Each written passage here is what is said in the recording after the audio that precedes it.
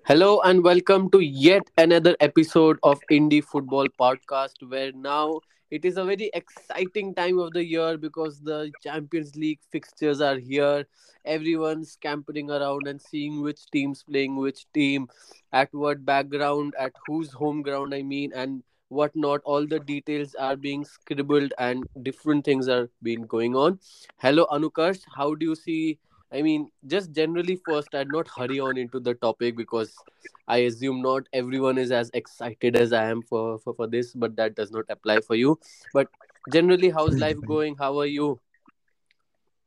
Well, I am doing great. Internship has started for me, but more than that, there's something going since like my childhood, and that is Liverpool. That is the Champions League. No, no, that is Liverpool.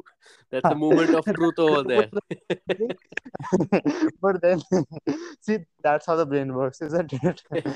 Anyway, so yeah, so I'm super excited about the Champions League. Also, I love how the indie football podcast has become a weekly thingy, and it is something that has become something that is really close to my heart. And I'm so excited to be on yet another episode with you and to talk about the UCL fixtures the upcoming week. Also talk about the greatness of the competition and how much it has contributed to the lives of football fans all over the world. Yes, it's a great way of how you concluded or the, contributed to not only the football fans, the players, but for everyone who is even remotely associated to the Absolutely, man. sport. So, uh, Anukash, from one football fan to another, to someone who is just coming into the scene, just seeing, okay, football is this, football is that, who probably follow football from here on, what would you tell them? Why is there so much of an excitement and buzz every time a Champions League is played? Well, the thing is, as it is all around the world, people love representing things. May it be at a state level, may it be at a city level, may it be at a country level. Now, in football, what happens is that clubs are obsessed in doing well in their domestic leagues. May it be England, may it be Spain, or may it be France. Every club is fighting for the owners. Every club is wanting to be the best in their country. And what comes out of European competitions? Everyone wants to be the best team in the continent. Let's face it, the amount of money being invested in Europe on football is way more than any other continent, and that really sums it up. More than the money, it's the whole fanfare. In fact, a lot of people say that the Champions League is bigger than the Club World Cup, or even some say, though arguably, that it's bigger than the International World Cup in general. And that is because it's the whole fanfare, it's the whole feeling of a club being able to be the best in the continent and being able to create a name for itself and all its players. Yes, I feel that's beautifully said because as you started off by saying people like to represent things, I feel as fans it gives them a sense of belongingness. It gives them a sense of, every Exactly, time my exactly. favorite team plays or Liverpool plays in your case, we are deeply attached to it, and the bigger the competition is, the higher the stakes rise, and I guess that's why so many football fans around the world globally are so invested in this. Yeah. Just to, yes. Actually, I was meaning to ask you that now that you have put it so well, what do you think actually makes the fans say is in somewhere around the subcontinent stay up at nights, staying up to watch matches very late in the night because ideally they are obstructing their whole work life schedule. But what do you think is so much about the competition that people are willing to sacrifice their sleep cycles just to support their team? What do you think from a fan's perspective? Yes, I'll answer this in giving real life examples that I've experienced. Okay, so it's an incident of when I was in class 12. I was in my school bus. Actually, I was in class 11 and with my seniors who just sat behind me, like one seat behind me, and I was just listening to their general conversations around the UCL match being happening that time against this and this team. Let me remind you, at that time I used to not follow football, okay, but for anyone to just hear that conversation between those two seniors, the way they were so exciting and they broke down every single player, scenario, situation into a deep written detail and everything. So I guess, and I remember very clearly, it was a Champions League match because they mentioned it probably more than anything else, that they, more than anything else, they mentioned in happens the all the entire episode. So that is what I feel it means to the fans. And they said, like, I have my pre-board, or I have my this, but if my favorite team wins, I'm gonna come to your house at 2 a.m. and pull you and do this and do that. And yeah. and The I bat mean, is great. yeah, I mean, I just people who are, it's I'm not even going too much into the technical details, into when a Messi meets a Ronaldo in a, which probably they won't in this season. It's not about the players I'm speaking. Of course, I mean, the bigger the occasion, the better it calls for a player's skill set to come and perform, because there's so many people there. And secondly, that I'd also want to mention was, I guess, in the season before the last one, when PSG made it to the UCL finals. So I was watching that game at home. It was around 2:30 in the night. And Anukarsh sir, I hope you remember, there was that game where PSG scored twice at the dying stages, and everyone That is went mad. absolutely Yeah, sensational. yeah, I mean, I forget the opposition team's name, but just at that time, it was my sister, who is, as much as I love sports, she abhors it. So we are in two complete opposite ends of that spectrum. That So she happens just, too. I don't know what's the deal with them.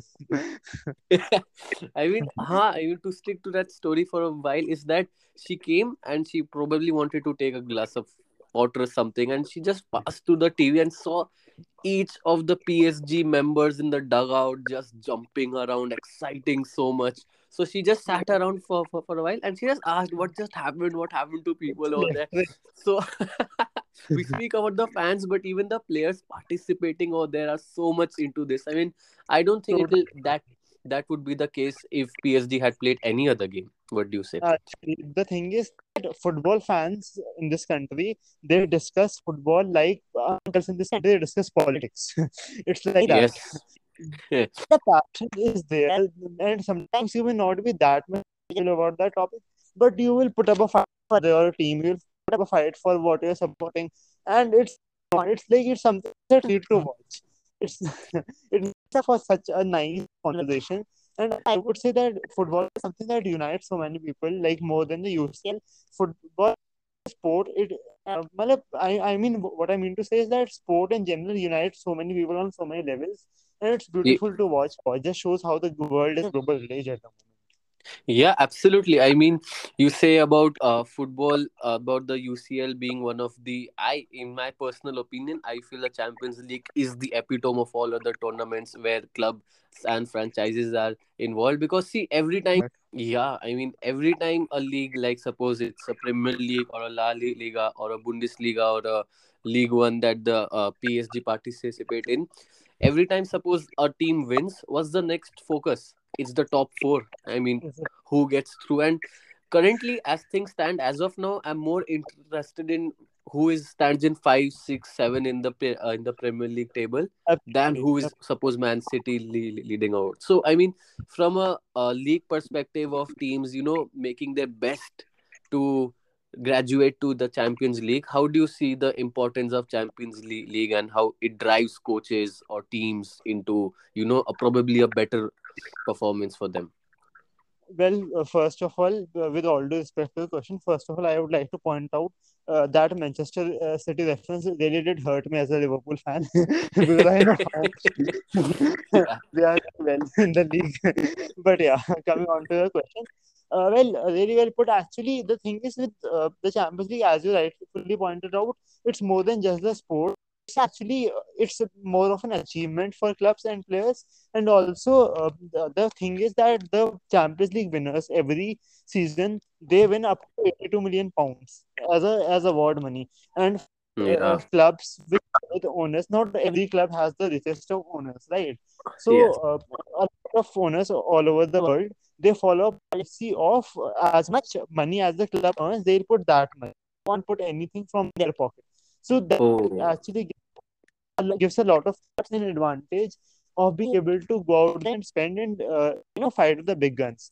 Because what happens is that a lot of players in the market, say the likes of Cristiano Ronaldo, or maybe some. As we discussed in some previous podcasts, they are players who actually go for a lot of money when they are under contract at a club. Also, for clubs to be able to compete in the transfer, if a club isn't able to win the league, the next big objective for them is to get into the top four or whatever position or whatever number of teams that qualify from that particular nation. It kind of gives them a competition for the places. And the thing is that more than that, the clubs not only represent themselves, they also represent their countries. What Yeah. happens is that, like suppose there are four teams from England who are not able to perform well over a 5 year period. So it might happen that they might lose one of their places, and say France has had teams doing very well, they might have one more extra place for Oh, all right. Interesting. Champions League. So they not only represent themselves, but they also represent their countries. So it's not only just about the representing their club, it's also about bringing pride to their country. And that's why I think UCL just has that extra lucrative sort of an affair as compared to the domestic leagues. And of course, like for I would also like to take the liberty to extend about talking about the players that Yeah. the players who do well in CL. Let's just say a few years back, Erling Haaland. He's one of the best players on this planet right now. He's Yes. playing And his he's very trade. young. He's hardly 21, 22. Exactly, man. He's playing his trade Dortmund, doing so well. A few years back, he was just a good goal scorer in the Austrian Super League, a Oh. league which not many of us actually watch. Who did well at the Champions League level? He got noticed by clubs all over the world, and then they were just to get his signature. And players like Ademi from RB Salzburg. I remember you telling me about Patson Daka that day when we were Yes, discussing. yes, yes. Exactly. He was also someone who did, relatively well in the Champions League and got noticed for his exploits. So yeah, well, that's how that's how the players and the teams and stories all over the world. And I just think that the two-legged concept of the knockout stages, the biggest Yeah, clubs in the world, absolutely. and I mean, that's educative and informative on so many levels. I mean, thank you very much, Anukar sir. And just, I mean, apologize to cut you through, but I was just like 1 hour ago, I was speaking to my father at the dinner table, and I keep him remotely interested in sport because I mean, he's probably reached his threshold of me saying speaking about cricket all the time. So we have an equal interest on football right now. I keep updating him on all the important matches going on. So, so he did ask me this question on what happens if a UCL knockout fixture, one of the legs ends up on a draw, and I explained about the home goal rule, away goal rule. So yes, it's very interesting all these yeah, things. all And the this season it has been scraped off from this season because of a lot of मतलब, a lot of the officials are facing a lot of fire over it for the number of years. So it has been scraped off from this season. oh wow, I mean, great. I did not know that. So I mean, since we have already entered into this season, we have got a mouth-watering set of fixtures where, I mean, so many big teams, big names performing over the next 1 or 2 weeks.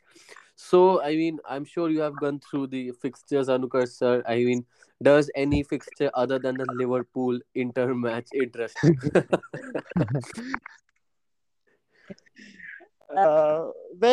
Yeah, actually, now that you pointed out, Yes, yes. yeah, now that you actually pointed out, I'd like to talk about the one between PSG and Real. Okay. And the reason I'd like to do that is because it is a clash of two clubs who are really trying to do very well in the Champions League level for different reasons. PSG for a club which has spent a lot of money, as some might argue, oil money, but so a club which has actually spent a lot of money over the last few years on players such as Neymar, Mbappe, you name it, they have bought everything on this. They Yes. haven't been able to win the Champions League, and for Real, a club which had actually been going, which had actually gone on a roller coaster ride with Zinedine Zidane a few seasons back when they had, I think, one two or three successive Champions League titles, they have sort of fallen off the grid when it comes to European competitions in the last few seasons. But now with the form of Vinicius Junior, Karim Benzema, the veteran, doing so well, they are finally starting to create that around themselves, around the name of the Real Madrid, which actually used to and it still does attract a lot of the best players around the world just by the name of it. So yeah, that Yes. makes for an interesting matchup. Yeah, I mean, it's noteworthy that you mention players like Benzema, because recently in the in the Liga game that Real played a couple of days ago against Villarreal, they ended up on that game ended up on a draw, and Real's series slightly topsy turvy. They have lost the game. The Villarreal draw has have happened as the most recent match that they play going into this huge PSG encounter. On the other hand, PSG is doing pretty well, but I mean, not many people rate their domestic league as highly as Yeah, supposedly when you that's compare to a Premier League. yeah, pretty understandable too, because the amount of money that they spend as compared to the rivals is a lot more. So that's pretty understandable. Yeah, I mean, I just before signing off, I feel do you have anything to say about the Atletico Madrid versus Man United fixture? Because I feel as you said, there are some similar and Madrid on how they are going to progress through this, and Madrid and United they are having some problems of their own recently. As we have been also discussing a lot of Manchester United matches lately on chat, and Ah, as we have seen, Manchester United hasn't really looked as good as they, of course, had looked under Sir Alex Ferguson, and yes. but then so is Atletico, and Yeah, so I feel that's a really fitting preview to what lies ahead, and also small introduction to what the Champions League means to the fans, to entire football fraternity, the members, anyone who's even involved to it at whatever capacity it is. I mean, that's it from our this week's podcast. We are gonna I mean, we promise you to bring this weekly, and I'm looking forward to the next fortnight or so, which I'm sure so is my partner over here, because uh, it's gonna be it's gonna be exciting, it's gonna be enthralling, and yes, we'll bring it all to you over here in this platform. You can they also, look forward to it. yeah, I mean, absolutely. You can follow us on our Instagram handle, the Indie Football Podcast, on our Twitter handle, the Indie Football Podcast. Again, where we try to be active over there. We put up tweets here and there. So yes, uh, the more you follow us over there, the more you make ourselves make your